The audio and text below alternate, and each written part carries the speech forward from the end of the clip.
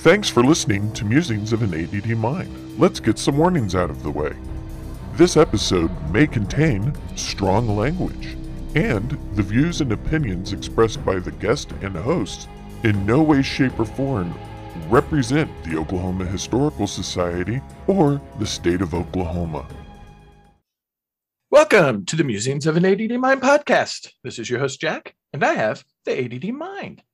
So today I have a guest on who's going to talk about something that, I don't know, 40% of the kids in high school all say they want to do, and probably less than 1% actually do it. And that is go to the university abroad. Doesn't matter what country, just somewhere else. A lot of people want to do that, and it never happens. But for Kyle, it happened.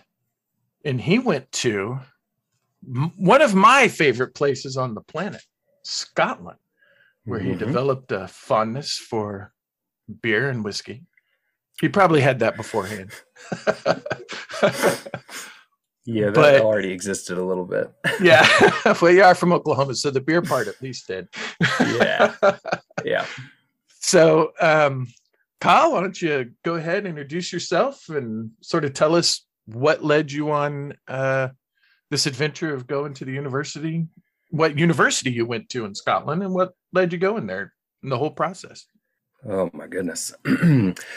Well, my name's Kyle Irwin. I went to the University of Abertay, Dundee. And as the name might suggest, that's the university in Dundee, not to be confused with the University of Dundee. It is a second school there in Dundee.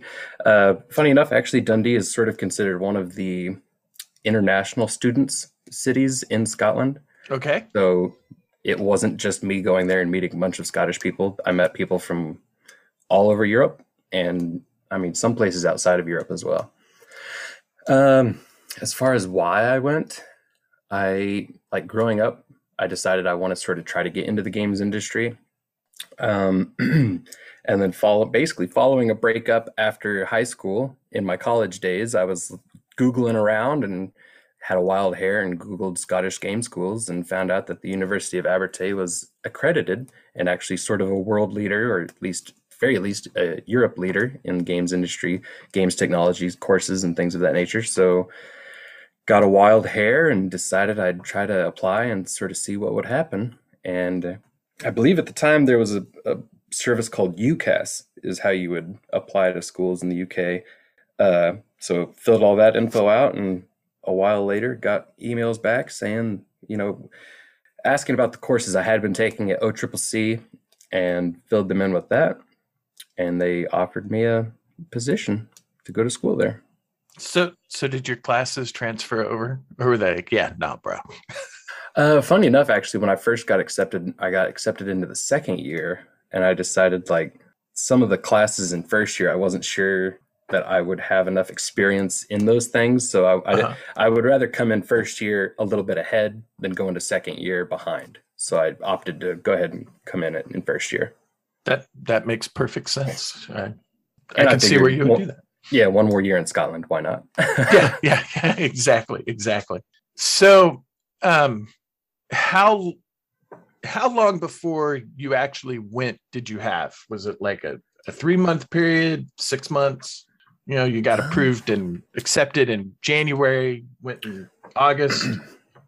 What was your prep time? Funny enough, some of my Facebook updates, how sometimes it'll be like memories from blah, blah, blah years ago.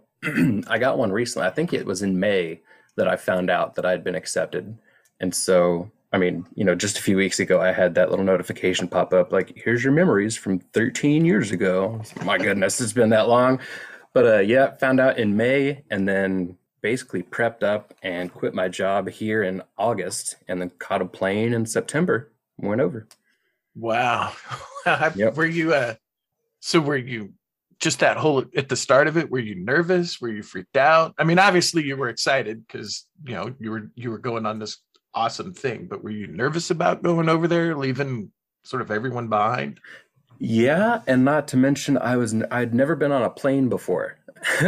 So if your first one might as well be a long one. Yeah. Right? Might as well just, make it worthwhile. So, yep. I went down to drove down to Texas to get a flight out of Dallas, and then flew to, Washington, D.C., flew out of D.C. to New York, and then New York to, I want to say Shannon, Ireland, and then had a beer at the airport, and then from Shannon, Ireland, went to Edinburgh. And I mentioned having a beer there because I was I was about 20 and a half, so I wasn't quite legal age here yet, but first steps in Ireland, and immediately ran to find a bar and sit down and have a Guinness. So we've both been to the airport in Shannon, Ireland. Completely different circumstances. I was on my way to Kuwait. Oh yeah, very different circumstances. Bill Clinton sent me there. And as the plane's landing, is because they were refueling, it was like midnight, and the commander gets on and he's now we're going to be in the airport. There might be a chance that the bar is open. Some of you might be under 21, but that doesn't matter because none of you are going to the bar. And we're like, okay. Oh, man. All right. I see what you're doing. They're rather bossy when they're officers in the military. That's one of the things I noticed when I was in. They like to tell you what to do. Fair enough. It feels like a lot of the structure there is, either telling people what to do or getting told what to do. Exactly. So when you I'm assuming you probably had more than just a couple days. Before school started. What, do you give yourself a week or two to maybe see some of Scotland, or? I showed up, I think it was sort of just, I got told when to show up, if I remember correctly. And it was, I want to say like September 9th or 10th or something like that. And school started on the 21st, 20th, somewhere in there. But Scotland, very different. Sort of one of the culture shocks of going to school in Scotland is a lot of the places, at least like here in Oklahoma and a lot of other schools around the United States, you've got the college campus and they've got unions and stuff. You can go to the union and have some coffee, maybe have some lunch, buy some textbooks. In Scotland, you go to the union to drink. Like our union had a sports bar, had a restaurant bar, and then had a nightclub in the basement. And so the week after I got there, they had an event called Freshers Week. And Freshers Week was basically like they give you a little card and it had little stamps for each day of the week. And it was basically like university events to go party at until school started. I think the idea was like, if we do this and put it on, maybe they'll get it out of their system. Right. I'm not sure how well that worked. Yeah. Did you have a hard time when you first got there with like the real heavy Scottish accents? Because I know that sometimes that can be, depending on what part of Scotland someone's from, because like a Glasgow accent can be hard to understand as an American. I had friends from Edinburgh, Glasgow, and Aberdeen, but funny enough, when I showed up, I think it was more the sort of international students. And so I was hanging out mainly with like French folks, Spanish folks, Germans, some, Finnish, Swedish, just about anybody. Belgium. Right. It wasn't, for the first few days, it seemed like I didn't really hang out with many Scottish people. Mm-hmm. Like you would see people out working and stuff, and like you interact with some, but the people I mainly hung out with for the first probably few weeks to months were other international students. Sort of sidetracking because I have ADD. Sure.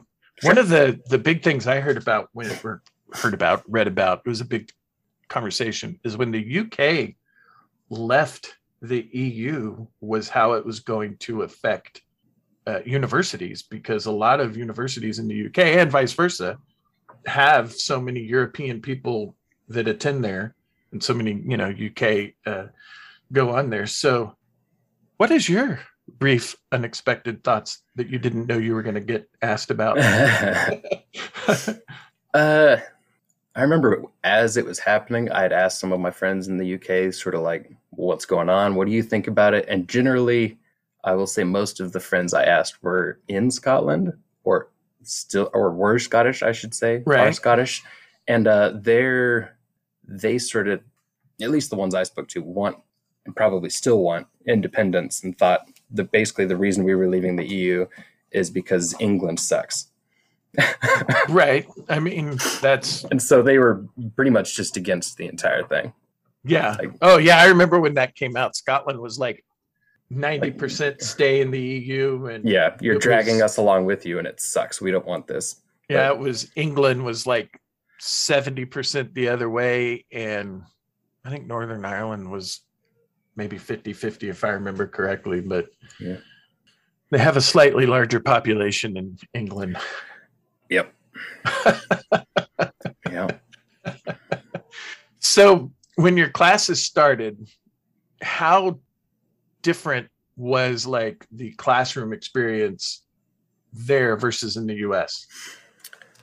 Or not at all? I mean, Not terribly, because funny enough, at O Trip, I had some international teachers, and so then Right. going there, I still had international teachers. The main difference was, at least at the University of Abertay, I can't speak for all sort of European schools, but we didn't have basics. Like, usually around the United States, you'd have like an English or a psychology, sociology, those kind of courses that have to Right. fill certain credit hours. There was none of that. It was just 4 years of game courses and stuff to do with my degree. I didn't take any math classes. I didn't take any English classes or anything like that. It was all just courses geared towards my degree. So that was awesome.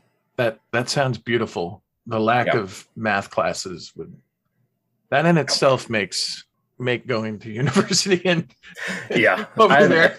I don't think I've done a math class since I was concurrent enrolled in high school, and I'm all for it. Yeah. Let's just say math and me don't get along. So Yeah. I know how you feel. I understand the importance of math. And I Yeah. applaud those people that can, beautiful mind a chalkboard. Mm-hmm.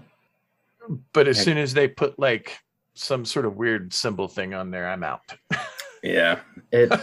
There's some of it like clicks and makes a lot of sense. And I'm like, oh yeah, sure. You go here and do this, you find X. Awesome.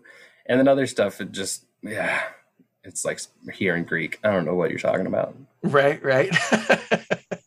So how soon after you got there did you discover your fondness for whiskey or scotch?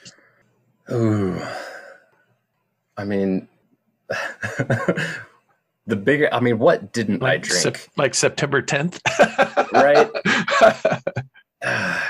At going out with the international students, like, I don't know. There's a difference to a degree of how we party, I guess. Like, I was, of course, still underage in the United States, and so I was basically just occasionally sneaking some beer and whatnot, not really doing too terribly much. But I mean, you get there, and then basically everything's nothing's off limits, I should say.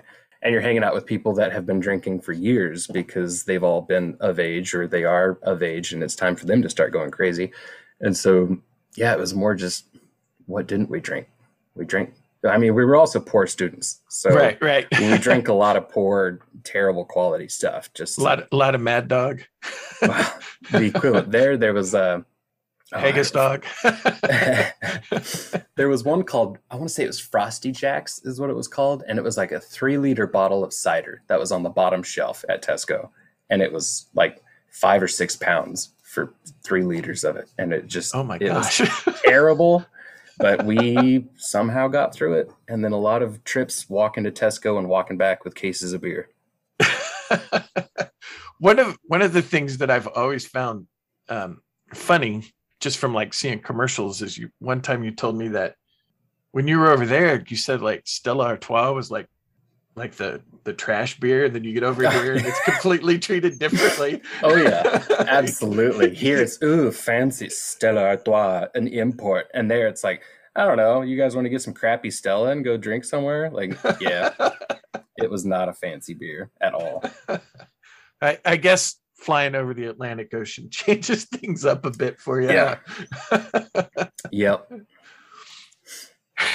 So, obviously we're still in that first year. What did you do? Like at Christmas time, did you fly back here? Did you have your first Christmas in Scotland? Because I know Christmas in Scotland is not the huge thing that it is in the States.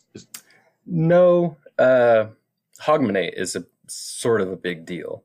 It's Right. I would say it's still a bigger deal here. We're pretty big into our holidays around these parts. We do like them. Mm-hmm. But for first year, I'm mixing up my years. I want to say first year was the year I went to France with a buddy of mine because I was like, oh, I'm poor. I don't have enough money to fly back home for the holidays. I got to save this money so I can get home for summer. And he was like, well, you can come back home with me to France. And I was like, dude, I can't afford a flight to France. And he was like, I don't know, it's like 10 pounds, 15 pounds, 20 maybe, because we'd get on like Ryanair and it was just super cheap. And I'm like, well, okay, yeah, maybe I could afford the flight to France, but I can't afford like to feed myself. And he's like, no, you stay with me and my family and we'll feed you and, we'll drink beer and stuff until it's time to come back. I'm like, well, okay. You twisted my arm. He had you at beer. Yeah. No, that would be pretty cool though to spend Christmas time in France like that and get the non-touristy version of it, the real France, so to speak. My touristy part of my visit to France was after we landed at Charles de Gaulle. We went to meet his dad picked us up in Paris, and then basically got a car tour through Paris, and it was like, oh, there's the Eiffel Tower, there's Moulin Rouge, and there's the Arc de Triomphe. I think the Arc de Triomphe is the only one we stopped at because it was sort of on a big roundabout. And he was like, yeah, we can stop. You can get out and look for a minute. And then we went to, they've got like a little apartment there, or at the time they had a little apartment in Paris. And we went to like a party that was happening, ate some snacks and stuff, went to sleep because then our flight down to Po in southwest France was at like 5 a.m. or something. So we had to get up crazy early. Again, hop in the car, drive to the airport, fly down to Po. I will say that was the first time I was getting on a flight and watching the crew outside trying to like spray the wings down to get the ice off them. Right. So that helped the nerves for sure. Yeah, right. Funnily enough, I too have been to Charles de Gaulle Airport. Yeah, but I'm not sure if it counts. That was on the way home. We did not stop at Shannon on the way home, and they did not let us get off the plane because, it's France. Yeah. So you're sitting in this plane for 2 hours and you're just like, oh my God, hurry up, refuel, load up the new food, do all of that crap. And so your version of Charles de Gaulle is probably more memorable than mine. It was very hurried each time. On the way, when we arrived, it was like, let's go. My dad's waiting for us. Let's get out to the car. Okay, get out to the car. And then on the way in, it was like, okay, go. We got to catch this flight so we can get, to the south of France. Like, okay.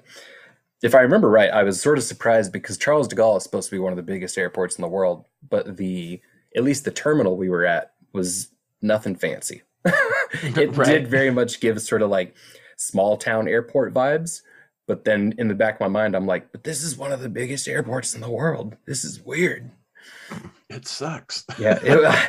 I mean, you said it. I don't know. Maybe some of the international terminals are a lot cooler, but that one was just a tiny little thing. It may have been our destination sort of determined that. So what was the south of France like? Wonderful. I had a great time. We got to his parents' house in Po. Of course, he remarked that his parents' house was older than our country. And I was, I don't really know what to do with that information. Just like, all right, man, cool flex.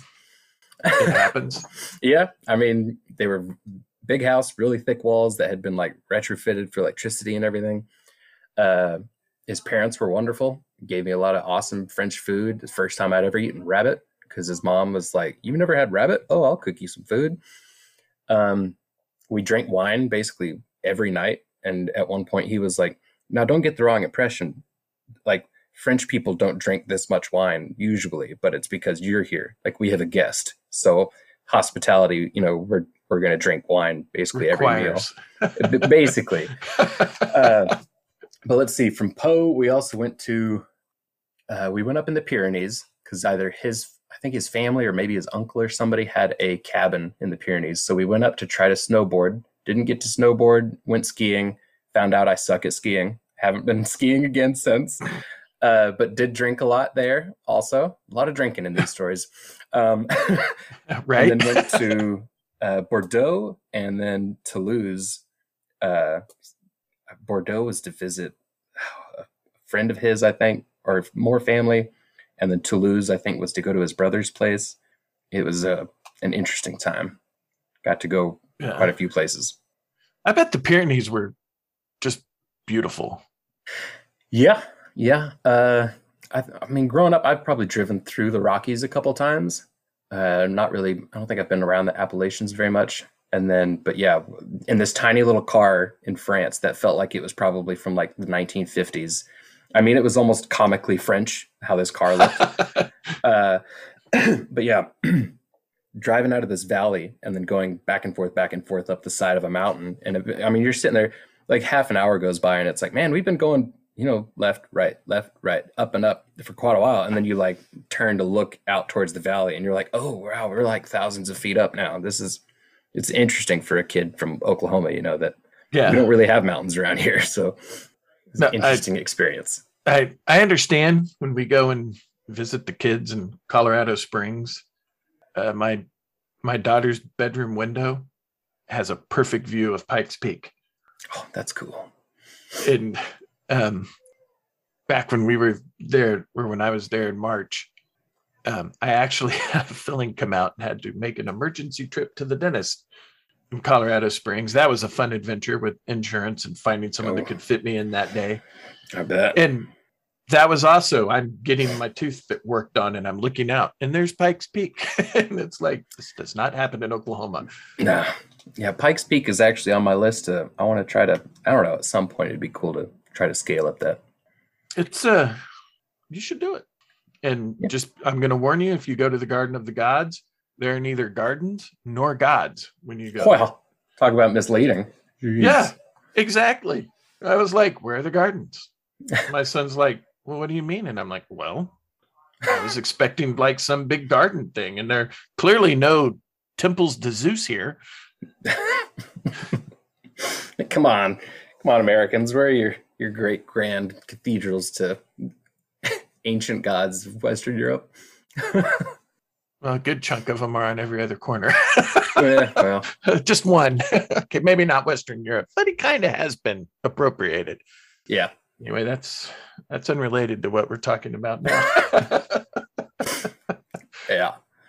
But yeah, France was a pretty good time. I think the only complaint I had about it was I think I spent about a month in France, and while I'm very happy I got to go, I'm grateful to all the accommodation and everything. My only complaint was hearing so much French for so long.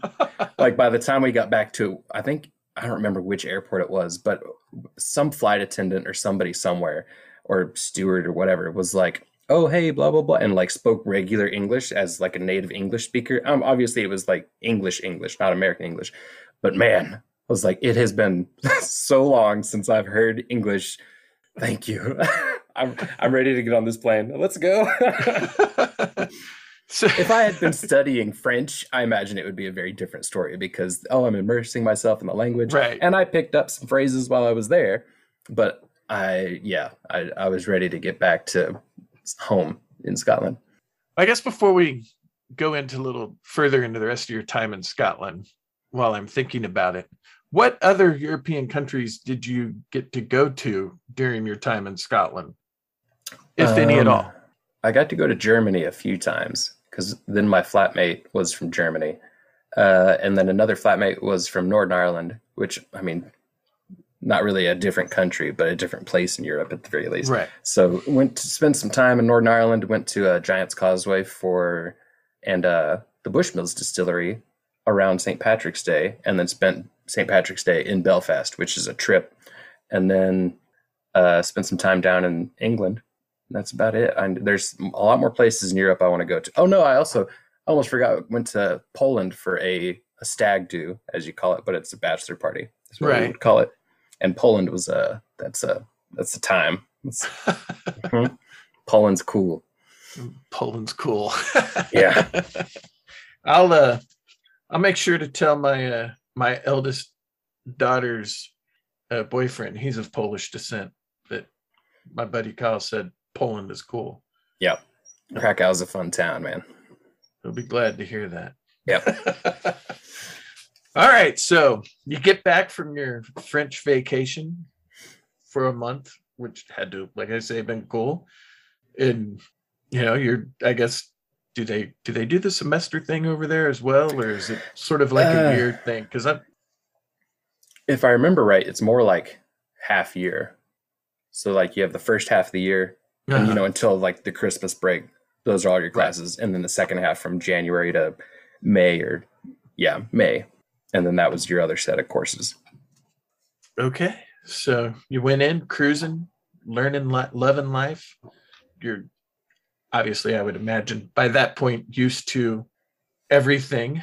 So were you... At times, it was interesting how, I mean, even over the course of 4 years, occasionally something would still hit me. And I'd be like, oh, that's very different. Like, I've been here for how many years? And still, like, occasionally something would still just sort of smack me. And I'm, oh, that is, okay. There's this culture shock years on. So how soon after you got there, was it before you had your first Iron Brew? Golly, I don't remember. That had to have been one of my Scottish friends that got me that. I don't remember if I was even fully aware of sort of what it was at the time. Because even leading up to it, I hadn't started talking to any Scottish people or like made any Scottish friends. I want to say on UCAS, there was something about like a forum or something. And it would like, you could try to find other people that were going to be going to the same school as you and sort of be like, hey, I'm going to be a strange foreign kid too. You want to be friends? And you could start talking before you got there. So at least you'd have somebody to say hello to. Right. But yeah, nobody Scottish. To my listening audience, Iron Brew is like Scotland's national soda. Oh yeah. It's like here, you have Coke, but you also have Pepsi and Dr. Pepper. In Scotland, you have Iron Brew. Mm-hmm. That's pretty much it. And I'm assuming Coke and Pepsi, but I mean, they love them some Iron Brew over there. I will say, I mean, small culture shock. I don't know that I went anywhere in Europe where pop or soda, whatever you want to call it, had high fructose corn syrup. I think everywhere in Europe has regular sugar. Yeah. So if you go over there and you expect Coke to taste the same, you'll be sorely mistaken.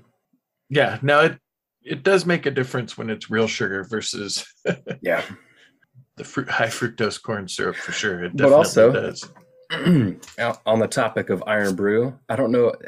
Speaking of the dentist, have you ever, especially when I was younger in like the 90s and going to the dentist, occasionally you would get like the laughing gas that is the bubblegum flavor. Right. To me, that's what Iron Brew tastes like. Like if you could liquefy that and make it sweet, that's sort of what Iron Brew tastes like. Bubblegum laughing gas from the dentist. But while that might make it sound like, I don't know if I want to try that. That sort of flavor, but good. Because it's not off-putting. It's almost like they start with a cream soda and improved it.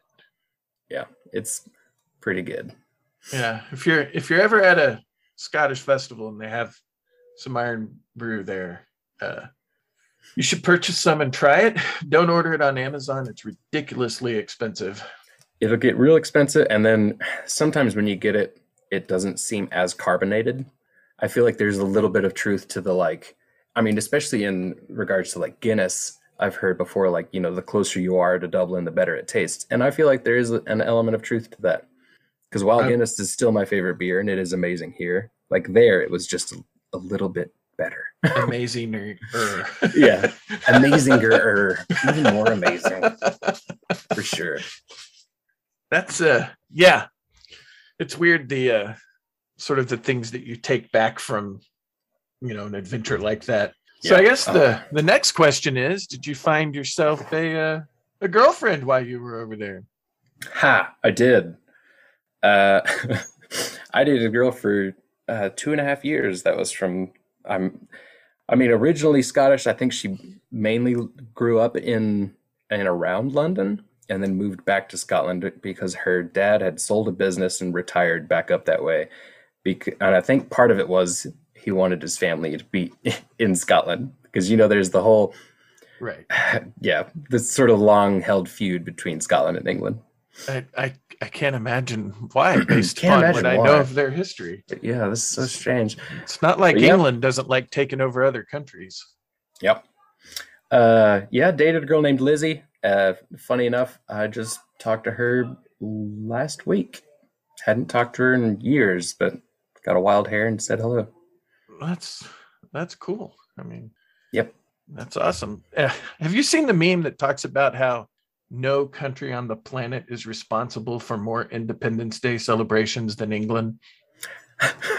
No, but that checks out. That makes a lot of sense. You stop and think about it. You're like, oh, that's probably a good third of the countries on the planet. Yeah. I mean, there was what was it called? The Commonwealth Games. And here you're like, oh, what the hell is that? The Commonwealth Games. Okay, there's some kind of game. It is almost like a baby wannabe Olympics of like a bunch of different countries competing in different things. But the Commonwealth Games, I believe, are just all countries that at one point had the Queen ruling them. Right. So hey, wait a minute. We should get invited to that. Right. Just because we started it. Just because we wanted to get out. I can't remember if they still have to have her as at least a political figurehead or what. Right. Like Canada gets to go to the Commonwealth Games, but the Queen doesn't really do anything with Canada, but she's still associated somehow. Yeah, I'm not entirely sure how. And I think Australia is the same way, isn't it? Yeah. It's like you're our queen, but not really. Queen in name, that's it. Yeah, I'm going to assume you didn't get to hang out with her while you were there for some strange reason. I mean, I went to Buckingham a few times. She just never popped out to say hi. I don't know. Yeah, something. I feel like you'd probably rather hang out with, Harry or, Prince Harry than the Queen anyway. Yeah, probably. He's probably more fun. Well, maybe back then, maybe not now. Now that he's married and a dad. Yeah. Well, yeah. Royal. At the time, yeah. But at the time. So after that first year, were you thinking, oh man, I can't wait to get back for year 2? Or was there any sort of, do I really want to continue going? Oh, there was, no hesitation about going back. I very much wanted to come back home. I came back home for, I think about 2 months, because basically my student housing after first year was done, which thankfully, I want to say I was paying like £400 a month, which at the time, when I originally went to Scotland, the pound to dollar conversion was about $1.9 to £1. Okay.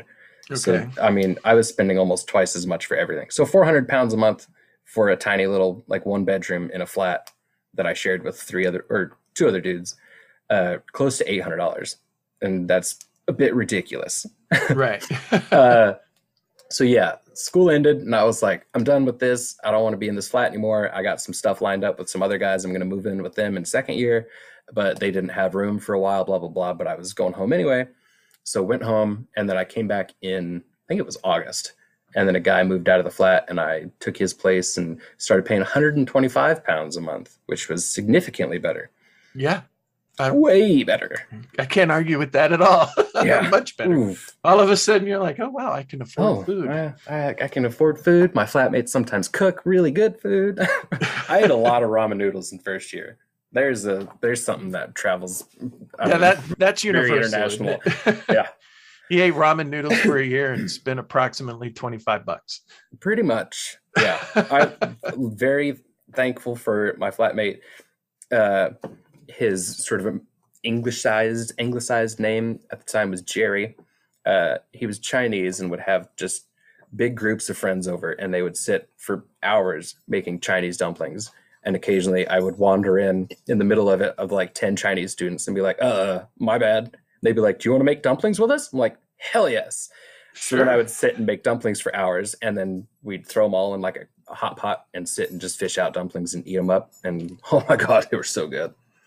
You listeners, you can't tell, but he had this look of pure joy, ecstasy, with a bit of sadness that it's not happening again. Oh yeah, that's 100% real. There's one thing. There's many different kinds of food from my time in the UK that I find myself occasionally being like, oh God, oh I miss that so much. The dumplings are a big one because man, they were good. And then black pudding. Oh God, I miss black pudding. Black pudding, bacon on a baguette with brown sauce. Oh, so good. No. And of course, haggis, neeps, and tatties is amazing. Right. Now explain what black pudding is, because that's pretty interesting. Black pudding is a sausage made from blood and oats and some other stuff all mixed together. But usually you get it in like a disc shape. But it's just, oh God, it's so good. I don't really know how to explain it. It's just so good. There's a place in Tulsa, Kilkenny's, that does black pudding, but they're like a quarter size, it seems like. And I don't know if they're making them here or trying to ship them from somewhere. But in the UK, I mean, they were like, right, 2-3 inches diameter. Oh, they were so much better and like juicy. Whereas at Kilkenny's, they're a little drier. Right. But, I mean, it just can't compare to eating it there. So I wonder if black pudding has the same sort of restrictions that haggis has in the US. I think so. I think that's the main reason why we don't get like really good black pudding. Yeah, because it's probably the Americanized version of it. Yeah. Which isn't the same, because the Americanized version of haggis is awful. Yeah, it's not great. Haggis it's just sort of like a meatloaf-ish. But yeah, haggis in the UK is like pretty so good. I love it. I have it not just like, I'll try it this one time and see if I like it. I would order that on a regular basis. Yeah. The last few years at Burns Night, I'm not going to say who these people are, but I will just say that this person's from Scotland, and they searched around the state of Oklahoma and found a sheep rancher that would sell them all of the bits that you need to make real haggis. Ooh. And so the last 4 years of Burns Night has been actual real haggis. Wow. Might have to be coming along to Burns Night again soon. Right. So the real haggis is not bad. Americanized haggis, like you said, is just some sort of weird sagey meatloaf with an odd texture and oats. Yeah. Not great. Yeah. No. Yeah. Haggis, neeps, and tatties it's all like minced up. And so it's not really like, there's no real big chunks of anything. And then the neeps are parsnips, and those are all mashed up. And then tatties, potatoes, all mashed up. So it's sort of just like when you get like Neapolitan ice cream, you get chocolate, vanilla, and strawberry, and they're each in like their own little section. That's sort of how the haggis, neeps, and tatties are. You get the neeps, haggis in the center, and then the tatties off to the side. So they're like 3 little sections on the plate. At least at like the Weatherspoons. That's where I usually had it, was one of a Weatherspoons location. And it was just great. Get that with a beer. Have yourself a wonderful time. Yeah. Yeah. Well, that's the cool thing too, because you were really living more as like a native Scotsman. Yeah. After a while, Scots and I person. started sort of being assimilated with some of my classmates that were Scottish. And so I ended up doing a lot more of the sort of normal Scottish things with them.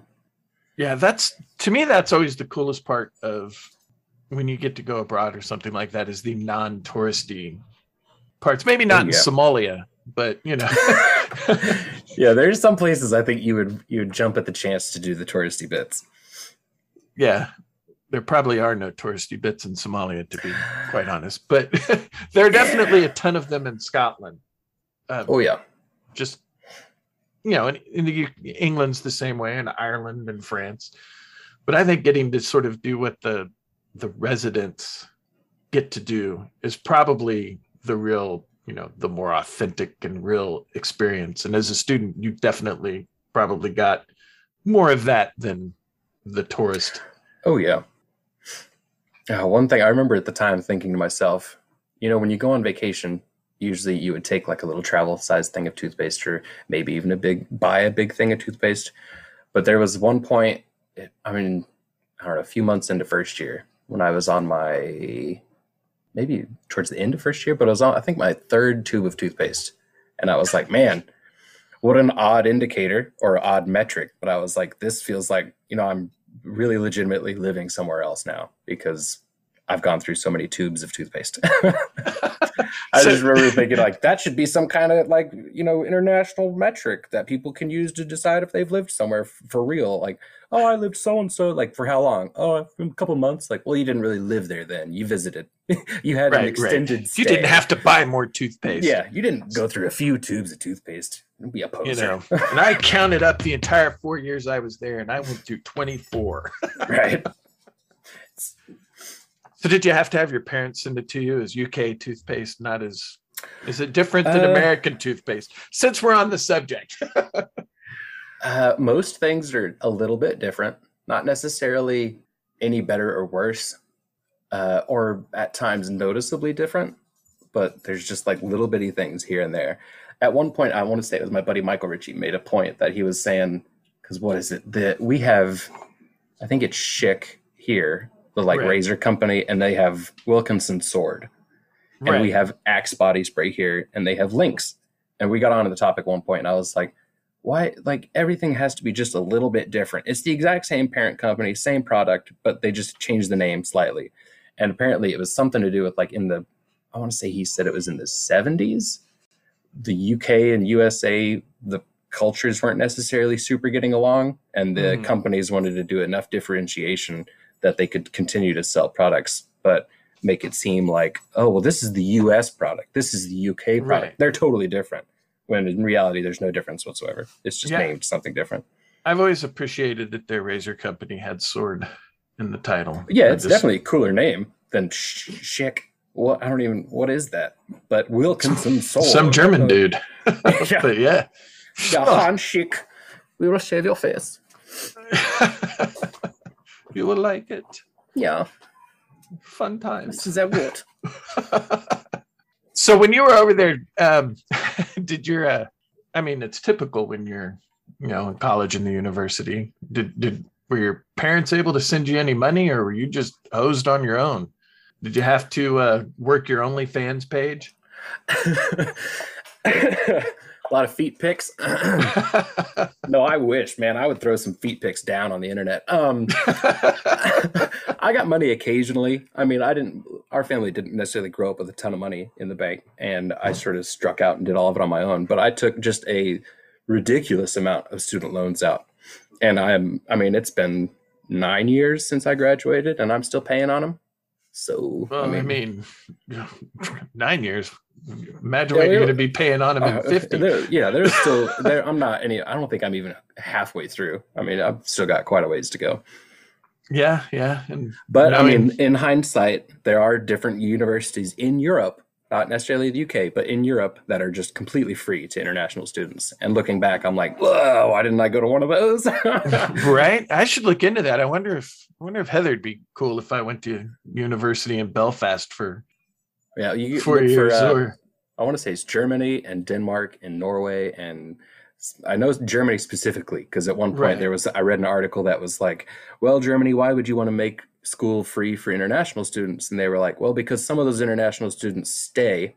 First off, they like fall in love with the culture and want to stay in Germany, and those people make our country better by being here. But also, you go to school in Germany, you make friends for life and learn about a different culture, and when you do go back home, hopefully you have good things to say about our country. I'm like, man, what a great view.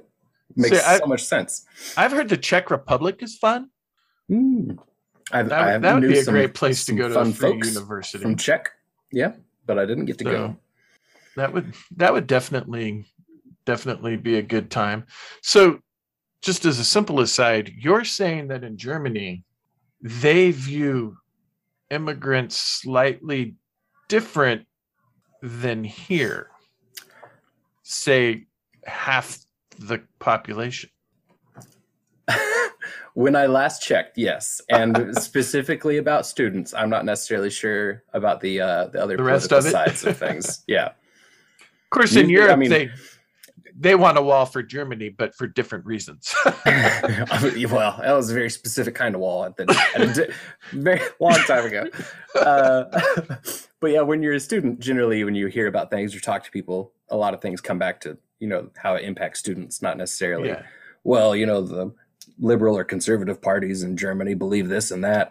We didn't really ever get into that kind of stuff. It was just, oh, what about students? What about student life? That was really just more a joke at MAGA people. Oh yeah, at their expense. I gotcha.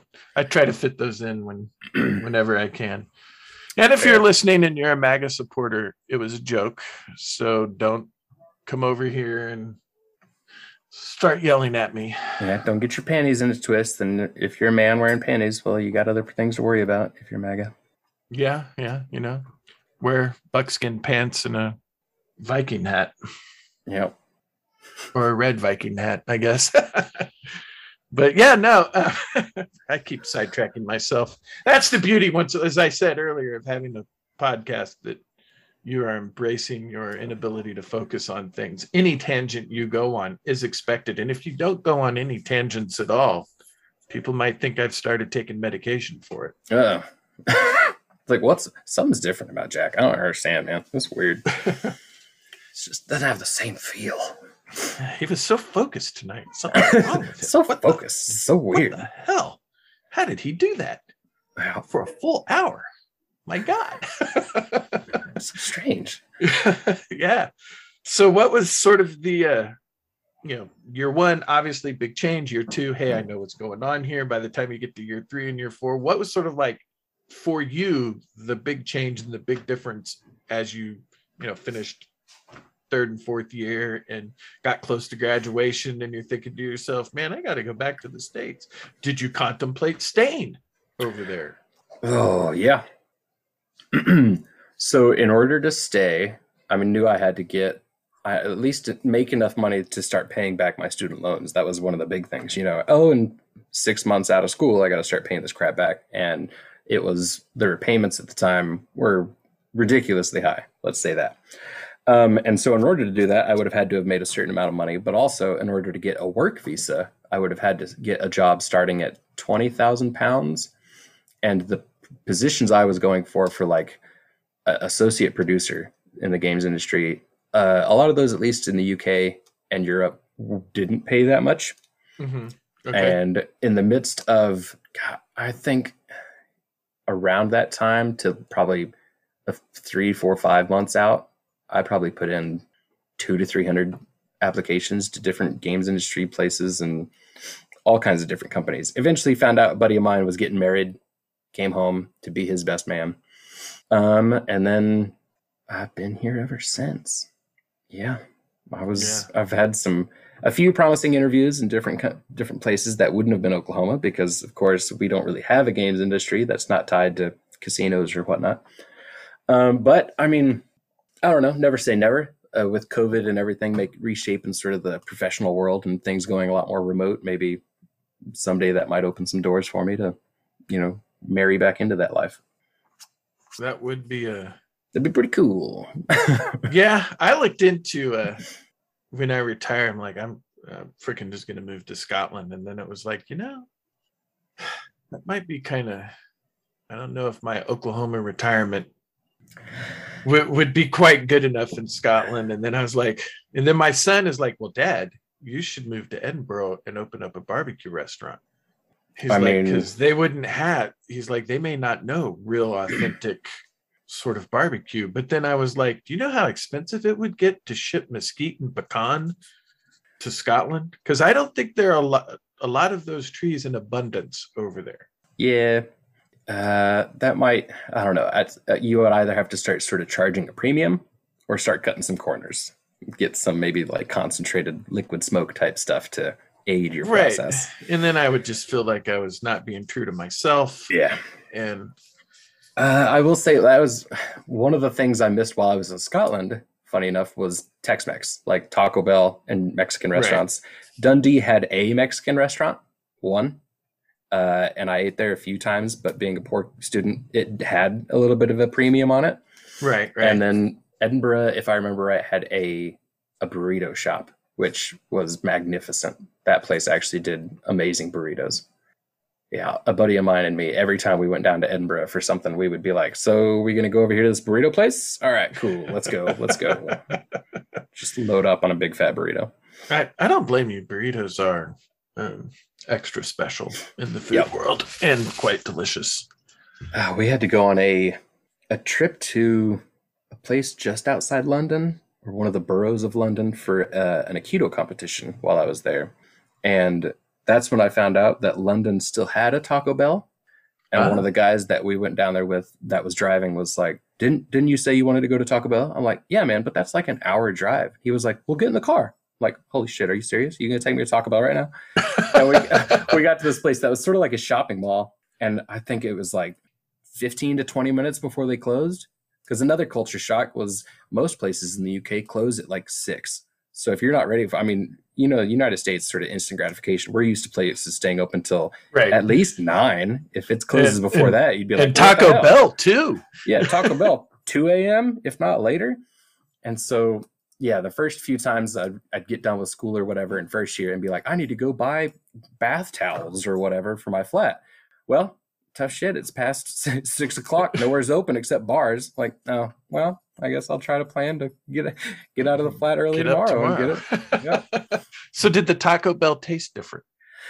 A little bit, but it was just still familiar enough that it scratched the itch, and I loaded up on a lot more food than I probably needed to. Yeah. I understand that. While in Kuwait, when we were sort of back at the base at the rear, once I was no longer with a field unit or a line unit, a Pizza Inn opened up.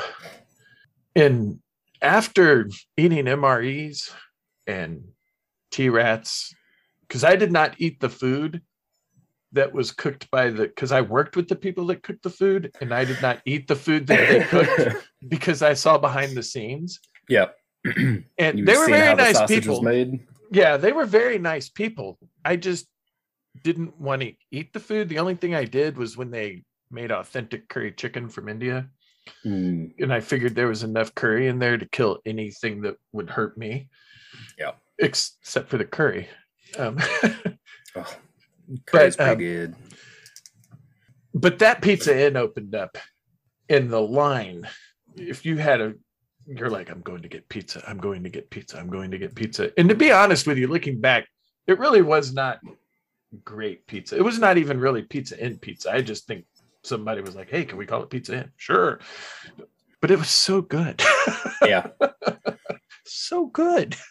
I feel like there is an element of just like the time since you've had it sort of fuzzies your memory of it a little bit. So even if it does taste a little bit different, you're going to enjoy yourself. Yeah, especially when it was coming off MREs. Yeah.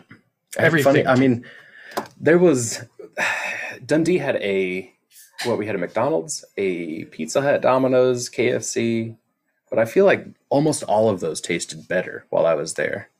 Except, I mean, the odd thing was KFC when I first got there was serving French fries. And I think KFC does now, but they do now. Yeah, it's like recent. You had like chicken and potato wedges. There was no French fries in sight, but there you could get like a bucket of chicken, and then it would just come with sides of fries. And I was like, "The hell is this? What? I came here for chicken. What? What the hell?" Odd little thing, or like a supreme pizza coming out with corn on it. Which again, some of these things are a little more common now, but at the time, I'm like, I've never had a supreme pizza in my life that has corn on it. That is an odd thing to me. You're like, look, let me tell you something. I'm an American, and this is wrong. This is just wrong. This is not a Domino's supreme pizza. How dare you, sir? How dare you? How dare you? This could not be any more wrong. You know what? If you keep putting corn on pizza, you will never gain independence from England. That's the secret.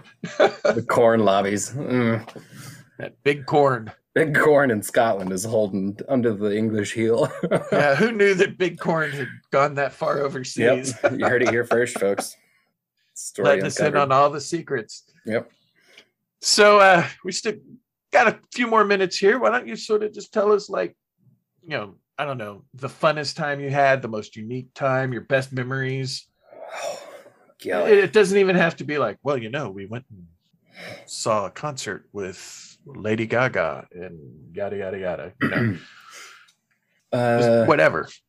I did get to go to a concert while I was there. My buddy Blair took me over to Glasgow. We saw Dropkick Murphys in Scotland, which I felt was odd because, I mean, they're like a Boston band playing in Scotland.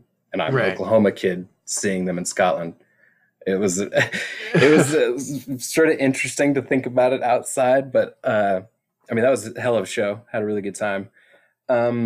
If somebody did get to go to Scotland, they want some stuff to sort of check out, I would very much recommend checking out Princess Street, like the touristy bits. But then there's a little place off of Princess Street, the Frankenstein Bar. I always had a good time going there. That was really fun. And the Isle of Skye is not necessarily known for being super touristy, but it is probably the most beautiful place I've ever been. Right. So I recommend that. I did get to go to my family castle. That was really cool. So if you've got any kind of clan ancestry, I recommend trying to look that up and seeing if, it is something you can visit. Yeah, Clan Irwin. I'm trying to think. Irvine of Drum, up northeast towards Aberdeen. I was going to say they're closer. They're more north than they are border or. Well, we had Clan Irvine of Drum is northeast, and then we had Clan Irvine of Bonshaw, and that one I think is more south central Scotland, so more border fighters. Yeah. But yeah, it was a good time. As far as like when I think back now about Scotland and the things I miss, like I said, black pudding, haggis, Nando's. I do miss Nando's occasionally. Okay. Brown sauce. I've actually had my buddy Mikey. He's shipped me some brown sauce before and some Iron Brew and different things. And we sort of do a trade occasionally. Like, I'll send you Twinkies and some other American junk food if you'll send me like this sauce and a couple other things. Golly, there used to be a little bar called the Art Bar that I'm like the days of going there and just sitting in the little beer garden out back, drinking some beer, hanging out with my buddies was always a really good time. And next year, fingers crossed, I'm going to try to do like sort of a 10-year reunion type thing and call up some friends and see if they all want to meet in Edinburgh and fart around for a while and do some drinking, catching up, reminiscing. And that'll hopefully be one of the places we can get back to. I will say that is another cool thing about the UK and probably most of Europe is like if you're in your flat and you're like, you know what, I want to call up some people and let's go see if we can go have a drink. Let's go, even if you're planning on hitting it a little too hard, right? You basically always felt safer. Like in the U.S., Oklahoma specifically, you go out drinking, well, you've got to get there somehow. You got to drive 30 minutes. Like from here, I got to drive 30 to 40 minutes to get to the city. Well, and then if I go out, I can't go out and like get shit-faced because I can't get home. I got to be responsible. I got to have somewhere to stay or someone. And you can't really Uber it because it's so far. I mean, if I want to spend like $120 on an Uber ride, you might as well pay for the DUI ticket. I mean, exactly. That was a joke and a bad one. Disclaimer: it was a joke. But yeah, in Scotland, I lived above a bar. I mean, there was a bar across the street. I think down our 300-foot street-ish, there was probably like 3 more bars, and then around the corner, I mean, there was basically a bar just constantly. You could just walk a few feet, it seemed like, and you'd find another one. Well, I might have a bit of a drinking problem, Miss Colin. But it was easy to get out with friends and go out and sort of walk places and experience life and shoot the shit and then feel safe enough getting back home. That was really cool. Yeah. I have a theory that in the US, part of the reason that alcohol and sort of the consumption of all of that is different than in Europe is because it's almost treated like a big taboo until you hit a certain age, and in Europe you're like, oh, hey, you're done with the bottle. Here, have some wine. Yeah. It's not quite that bad, but you know what I mean? Because it's just more accepted as part of life and not some sort of evil thing because Quakers, I don't know, but yeah, I think it might be demonized a little less. Yeah. Like you go out with your kids or something to a restaurant and you have a beer and it's not some big thing. Oh my God, you're out drinking and you have your children. Like, no, I'm having dinner and had a beer. Like, I'm not here getting shit-faced. I just had a beer. Whoop-de-doo. Right. So I feel like that probably helps a little bit. Yeah, I think it definitely, plays into it. But to be fair, you do live here in Oklahoma, not in the city.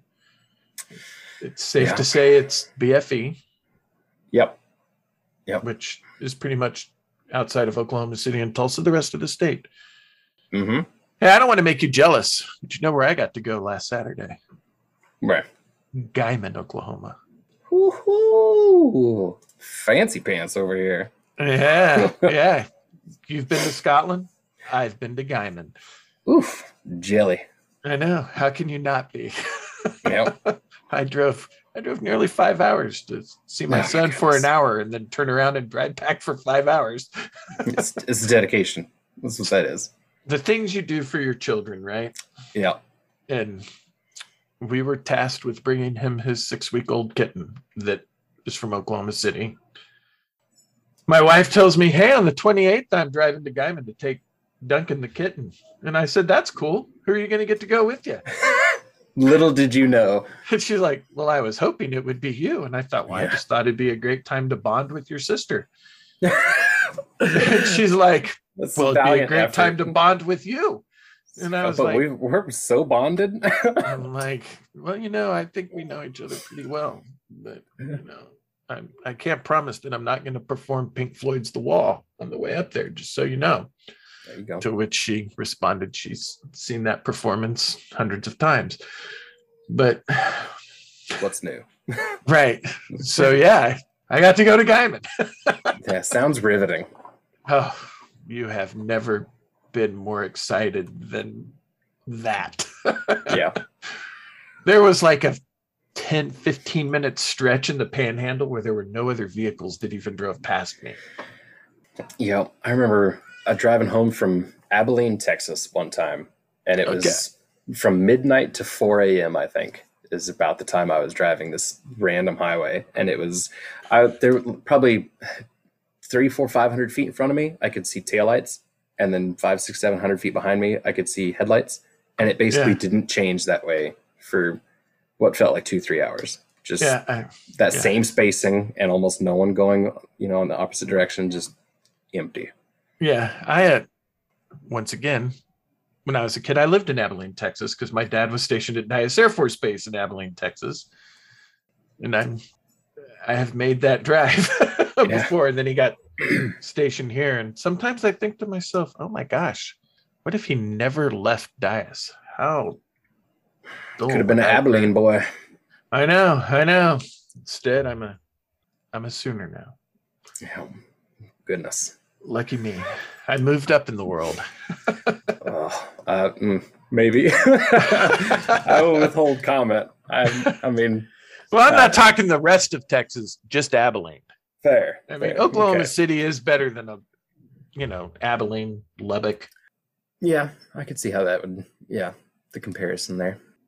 So a little bigger, a little more exciting, a little more to do. Yeah. So I guess we're getting close to the end here. It's hard to believe we've been chatting this long. Yep. So I'm going to end with this.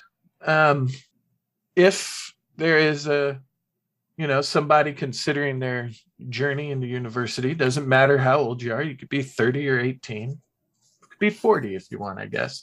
Would you recommend going abroad to get your education? Yes.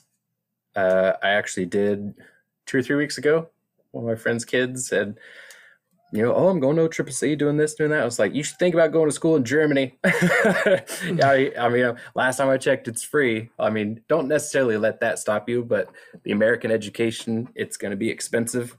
It's going to be expensive somewhere else. Like when I originally was looking at schools between the US and Scotland, I mean, some of the schools in the US that did similar things, I mean, it was the same amount for 2 years instead of all 4. And so I spent roughly the same amount of money, but got to go for twice as long.